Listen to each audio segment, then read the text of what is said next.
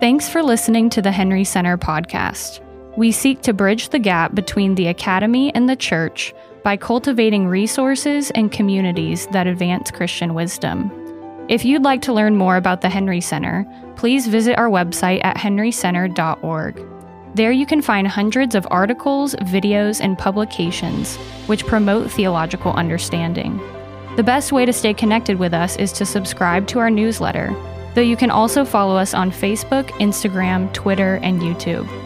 If you're able, we'd love to see you at one of our upcoming events, hosted at Trinity Evangelical Divinity School. Our public lectures feature scholars and pastors offering careful reflection on a range of biblical, theological, and ecclesial topics. We hope you enjoy today's discussion.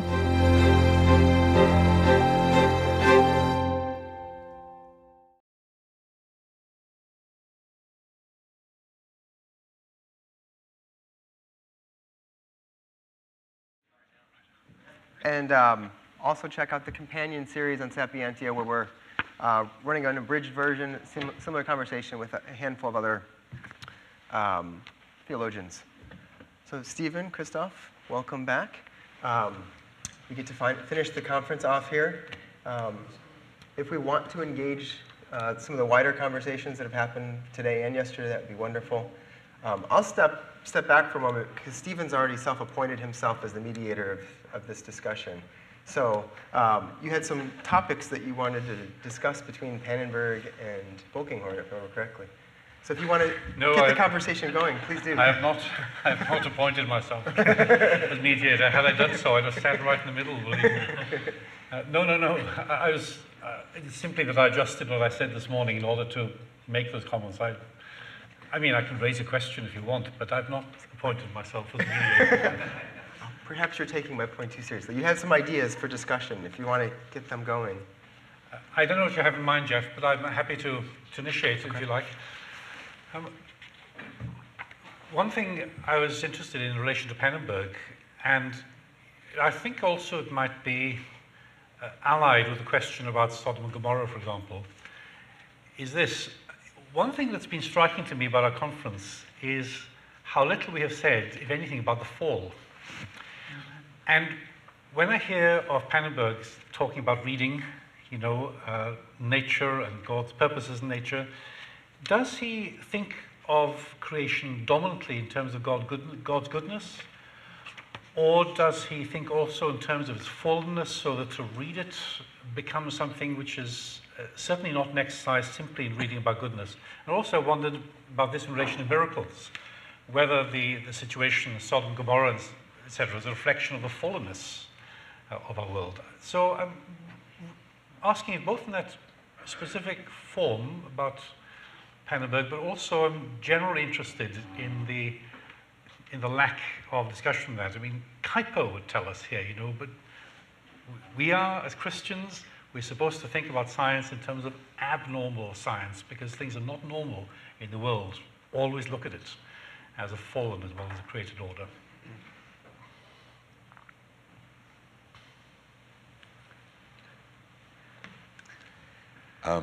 Can I say something first in defense of Pannenberg and then come back to your question here? That concerned Polkinghorne's quotation of Pannenberg of spiritualizing the field of force. That simply is a mistaken translation. Because the one thing that the concept of the spirit doesn't spiritualize. That's Pannenberg's point. If you talk about Ruach, and if you talk about it in the Old Testament sense, it's not an immaterial agent. And that's the point that he makes. And that happens if you rely exclusively on English translations of German theologians. So that's just a mistake. That can be very easily corrected. But there is no real comeback on that. It's just a mistake. May I turn to the substantive point? These are situations which I'll love to come back, but please go ahead. Yeah, well, that translations can be wrong. It's certainly a symptom of our fallenness. Now, Pannenberg has an extensive discussion of fallenness, especially in his anthropology. where he has, so to say, this conversation with the empirical sciences about the dialectic between the eccentricity of human beings, of being capable of transcending themselves in ever increasing ways, so that our transcendence, our openness to the world eventually becomes our openness to God, because that's the most comprehensive horizon we can think of. And on the other hand, this is counteracted by the egocentricity, the self-centeredness, which is built into human beings as a possibility because they're centralized organisms, and they can turn away from this horizon. And Pannenberg solves that problem with this rather problematic move that creation is in the future. And so therefore creation already overcomes the fallenness. That is, so to say, the conceptual move that he makes, which has a lot of problems, I think.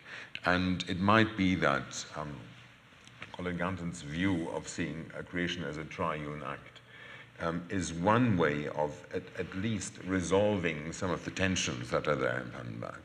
Because I would think that Christian theology is committed to say creation in the beginning is the creation of a history with a specific end. And the whole discussion we have in the history of theology, that God foreknows that end and therefore knows what he does throughout that history. That is the framework in which we have to develop the doctrine of providence, which I think Pannenberg overlooks by simply placing that in the future. But it could very well be, if the triune God foreknows, then the triune God is also the one who draws by the Spirit, which Colin Gunton explains as the first fruits of future perfection, creation to that goal. And I think sin and fallenness would have to be seen as these kind of steps backwards.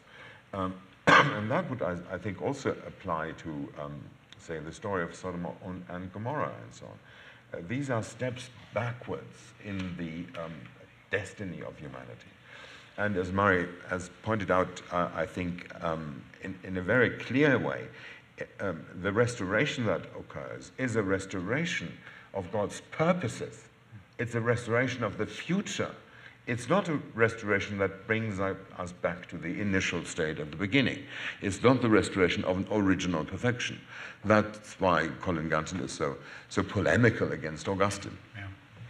If I might just add to that, having had a bit more time to think about your question, and picking up Christoph's point there, Gunton certainly emphasises the fallenness of the created order, and it's been, as Aaron has put it, turned in the wrong direction, as it were.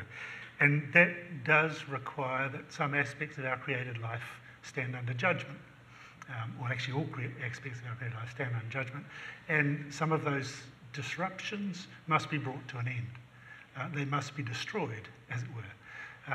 So some of those interventions of God, the order or the creation's trajectory towards its perfection necessarily involves the cessation of features of our life that have no place in that final perfection. Two topics that came up in both of your papers, and I think might be related to this topic. Pneumatology and eschatology both figured in the doctrine of creation for Pannenberg and for Gunton. So I'm interested in hearing you expand on the way those doctrines figure in the doctrine of creation, and perhaps continuing the conversation right here, how both of those also relate to the relation between creation and redemption.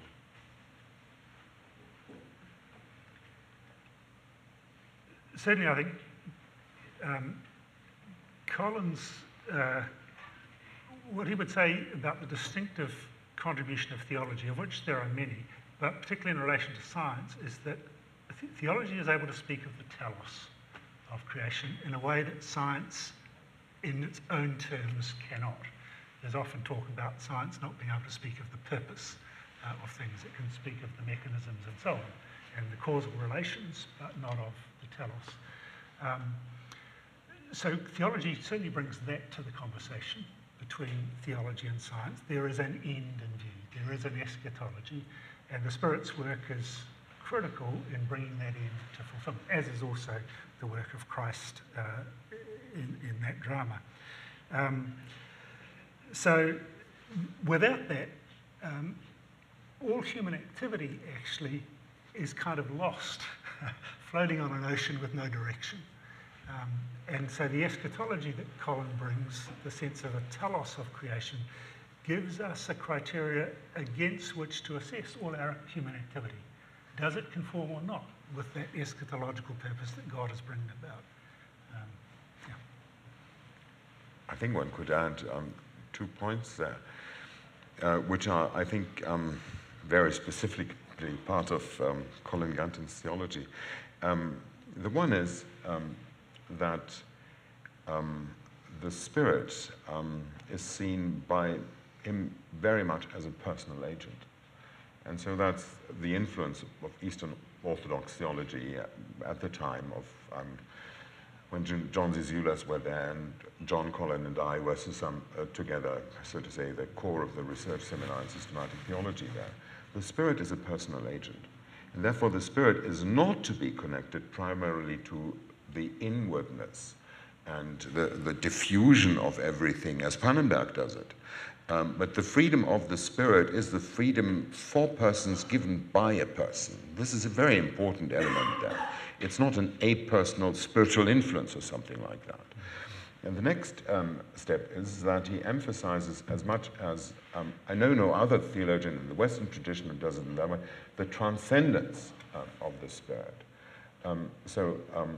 The Spirit, the Lord, was one paper that he gave as the congregational lecture in London during my time there, in which the transcendence of the Spirit is emphasized in order to counteract tendencies, also in Reformation theology, of seeing the Spirit simply working within us, being the kind of principle of interiority. Now, both these emphases you need in order to restore the eschatological role of the Spirit. So the Spirit must be the Spirit of freedom, a person that is transcendent, and not some kind of diffusive power or field of force or something like that. I think Polkinghorne is right in criticizing this aspect of Pannenberg. But the way what Pannenberg, I think, tries to emphasize is something that you also find in Polkinghorne, for example, in this recent book that he edited, The Entangled Universe. Field of force means an order of relationality. That's basically it. And the order of relationality constitutes discrete entities.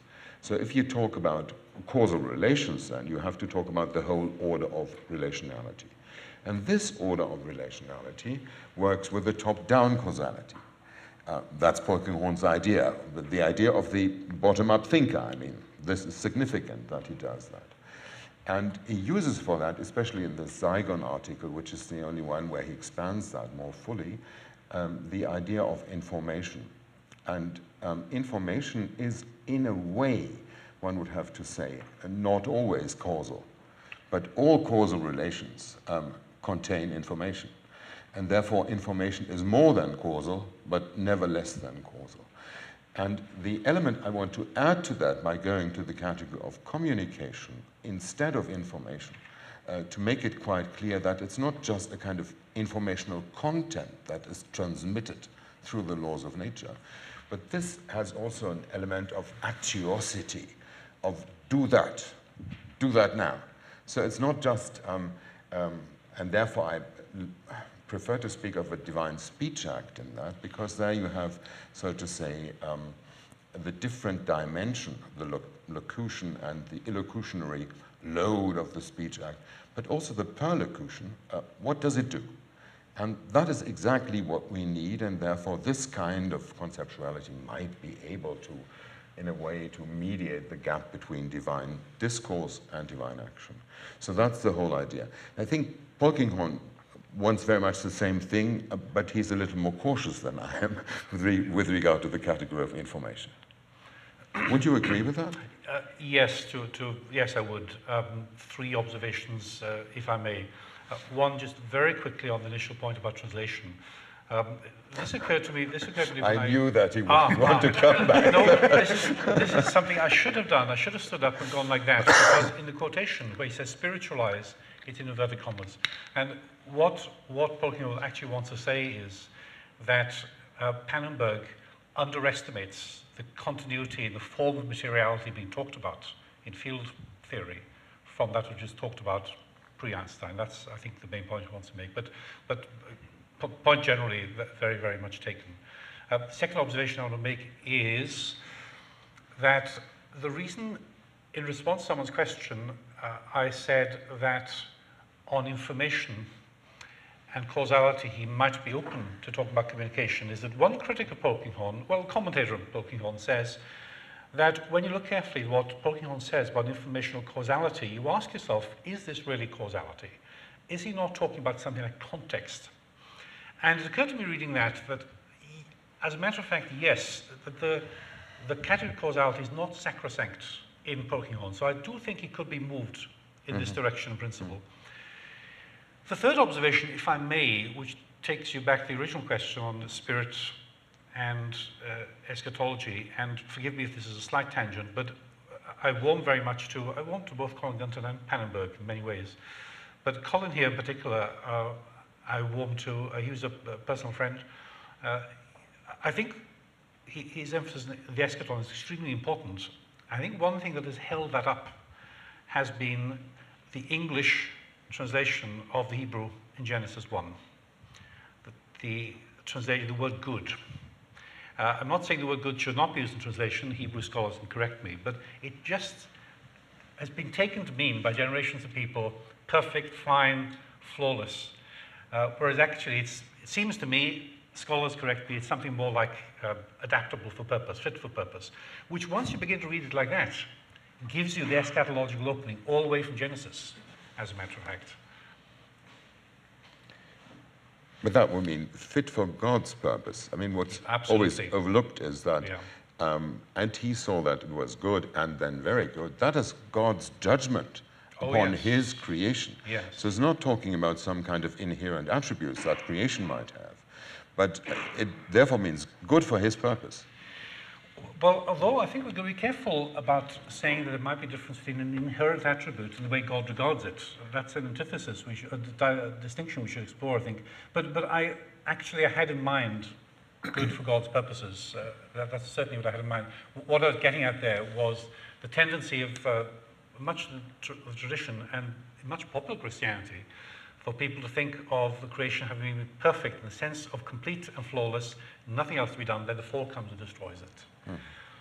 And that Genesis really suggests an eschatological opening, but I did have divine purpose in mind, certainly. Any questions? We have one down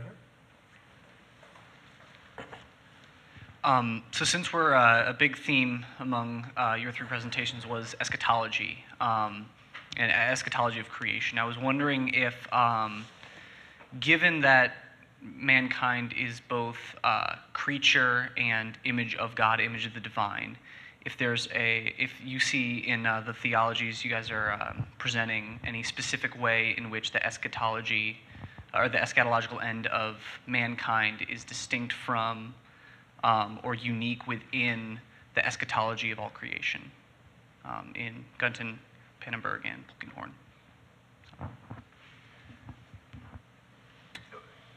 In terms of Colin Gunton's approach, certainly humanity is not to be distinguished from the creation as something set apart from it that is to be brought up in God's eschatological purposes while the creation is left behind.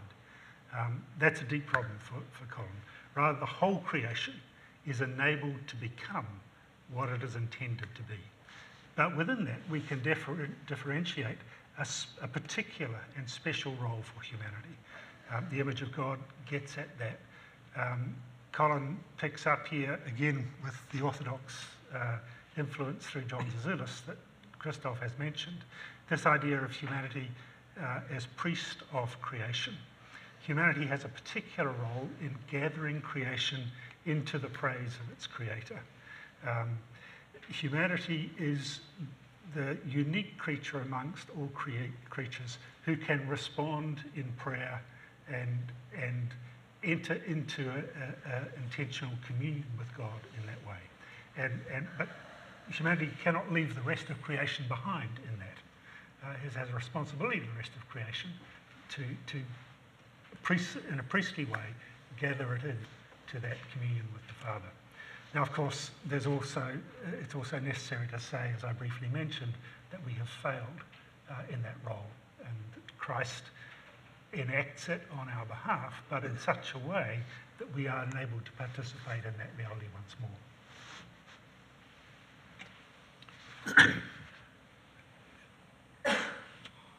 Polkinghorne also thinks that you've got to think through the eschatological destiny of humankind and creation together. In fact, he's deeply sympathetic to Moltmann here when Moltmann accuses the tradition sometimes of having thought too anthropocentrically and not sufficiently cosmocentrically, and not sufficiently in terms of the destiny of God, the Sabbath rests as being the eschatological end of things. Polkinghorne is sympathetic to Moltmann there, and he certainly thinks through the eschatological destiny of humankind and creation in similar conceptual categories, as a matter of fact. So in that respect, broad similarity, I think. I would see more of a difference here because Pannenberg and Moltmann, and Moltmann's influence you also have to some extent in Polkinghorne, belong to that generation in European continental theology, which had the kind of motto, last things first. Eschatology comes first, and that really unravels everything that we have. Moltmann's theology of hope, Pannenberg's early program, all that worked in that particular direction.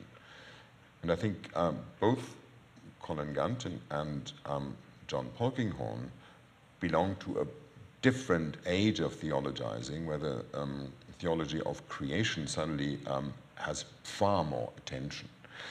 In Colin Gunton, I think the important thing is that he makes it foundational for the whole enterprise of culture in his Bampton lectures. That was at that stage quite unusual for a Protestant theologian who would be focused on the fall and redemption and not on the doctrine of creation. So that was a very interesting move. I was with John Polkinghorne, a member of this research group that looked at the ends of the world, no, the ends of God and the end of the world. And there the question was very much, what should we be looking of if we talk about the role of humanity? Polkinghorne would, by subscribing to the anthropic principle, say, well, there is a special role for humans in that they can also reflect about the end of the universe. And they're the ones who are able to connect reflection on the ends of God and the end of the universe, however jarring the contrast might be. And in this working group, where we had scientists presenting all kinds of cosmologies there, the questions were, what are the elements in our present experience, our experience of the world, our experience as scientists, our experiences in the church that help us to reconcile the ends of God and the end of the world? And I would, well, that's the point I argued in that volume, would say, yes, we have such anticipatory experiences, and the most important for me is the Eucharist, because that shows quite clearly that here we have a point in our present-day experience where I'm being told your past is not your future, and you're not defined by your past. But since you're forgiven, the possibilities of God for your life from now on are much wider than the antecedent conditions of what I've done in the past would determine them to be. And this is the kind of mediation and also, I think, negotiation of the different concepts which would help us to see how a kind of open eschatology is made determinate. And that seems to me to be the theological task, that it's not just the future. It must be a determinate future. And this future is determined by God's purposes. But God's purposes are also there for us in our present experience in the church and the way in which we look at the world.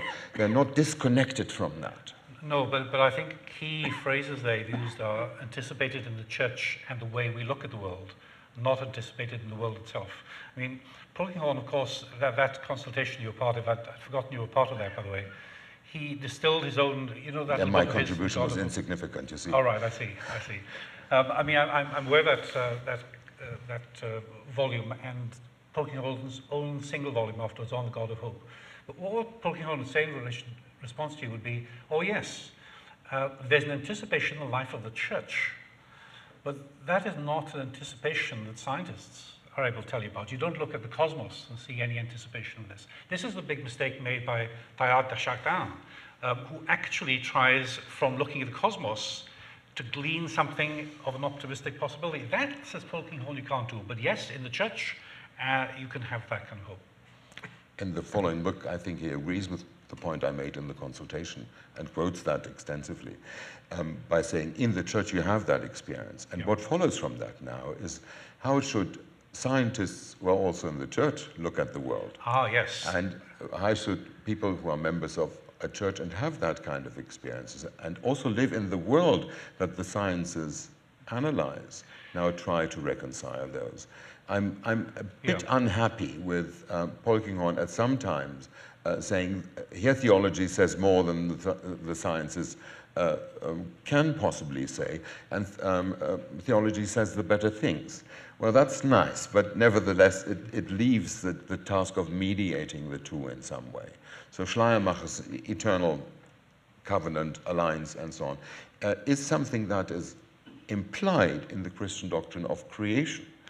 We cannot rest assured that in the church we're being told how things really are and let the sciences do what they want. That would make God into the tribal God of some kind of church Christianity. I must let Murray come in here, but if I can respond very quickly to that, this is a fruitful disagreement for us, I think. A broad brush disconnect between what we hold in the church and what can be said by scientists about the world, I agree with you. But personally, I should be quite untroubled by a situation where scientists all say, when we look at the world in terms of what we can see in front of us and the prognosis looking at the cosmic processes, we see no hope. I have no embarrassment about saying to a Christian, no, you may see no hope, but actually I've got a hope for you. I do not have to detect in the cosmic process. I don't have a Christian to look to see there must be something there, visible, which is going to sort of convince the scientist that maybe there's a little bit of a hope which we can pinpoint by extrapolating it from what we see right now in the cosmos.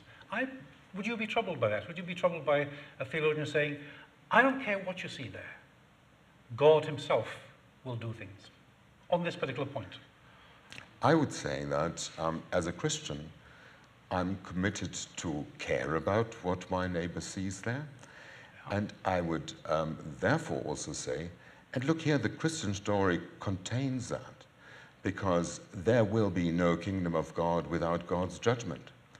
Everything will come to an end, and there has to be an end to the way things go in creation in order to be perfected. So that's basically Polkinghorne's point about the new creation from the old creation. So it's from the wreckage, the garbage of what our world of history, we can believe that. And possibly the cosmos, scientists predict that, will become that God's communion with his reconciled creation is there. And I think this point about judgment is extremely important, because otherwise you would, so to say, turn the Christian hope into something that is entirely just an optimistic vision, whereas the science have negative visions. Come to us, we still see things in a more positive light. It's not like that. But my proclamation that there is life beyond death, that Jesus was raised from the dead, and that's a sign of that, that is not weakened for me by the fact that a scientist might say, I can see no evidence in the world around me that people come back from the dead. I see none of that. I would still want to say, well, even so, even though you can't, looking at the world around you, see evidence that anyone will come back from the dead, nevertheless, I believe that Jesus yes, but Stephen, the question is, how would you see the world if you say, this is what I confess, that Jesus was raised from the dead, and that is the ground of hope that we have. How would you see the world in conversation with the scientists? And therefore, I think one would have to say, we cannot let whatever the scientists say about the future of the world stand by itself, but must get in some sort of discussion there. By the way, there's one exception to what you've just said, which is very interesting for Pannenberg. Pannenberg's idea were taken up by the cosmologist Tipler, and the physics of immortality show you that there are examples in science where they become, in my view, over-optimistic in what to expect there.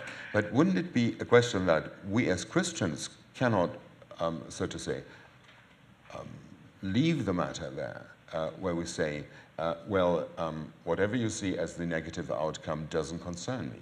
It must concern us, because we have to show that there is some truth that is relevant for the sciences in our hope for resurrection and the last judgment and so on. Don't we? I'd love to respond, but I must make good my promise to let Do you have anything you want to say? I would just add one thing, I think, that it has to do with the hermeneutical key to the interpretation of what is seen, I think. The world treated in itself has evidence on both sides, I think, for the restoration of life and for the dissolution of life. Taken on itself, we can't draw any particular conclusion, I think, about the ultimate purpose of things. In the light of Christ, though, and especially in the light of his resurrection, we might see in the world signs, such as John points us to, of God's activity, God's restoring his purpose of things.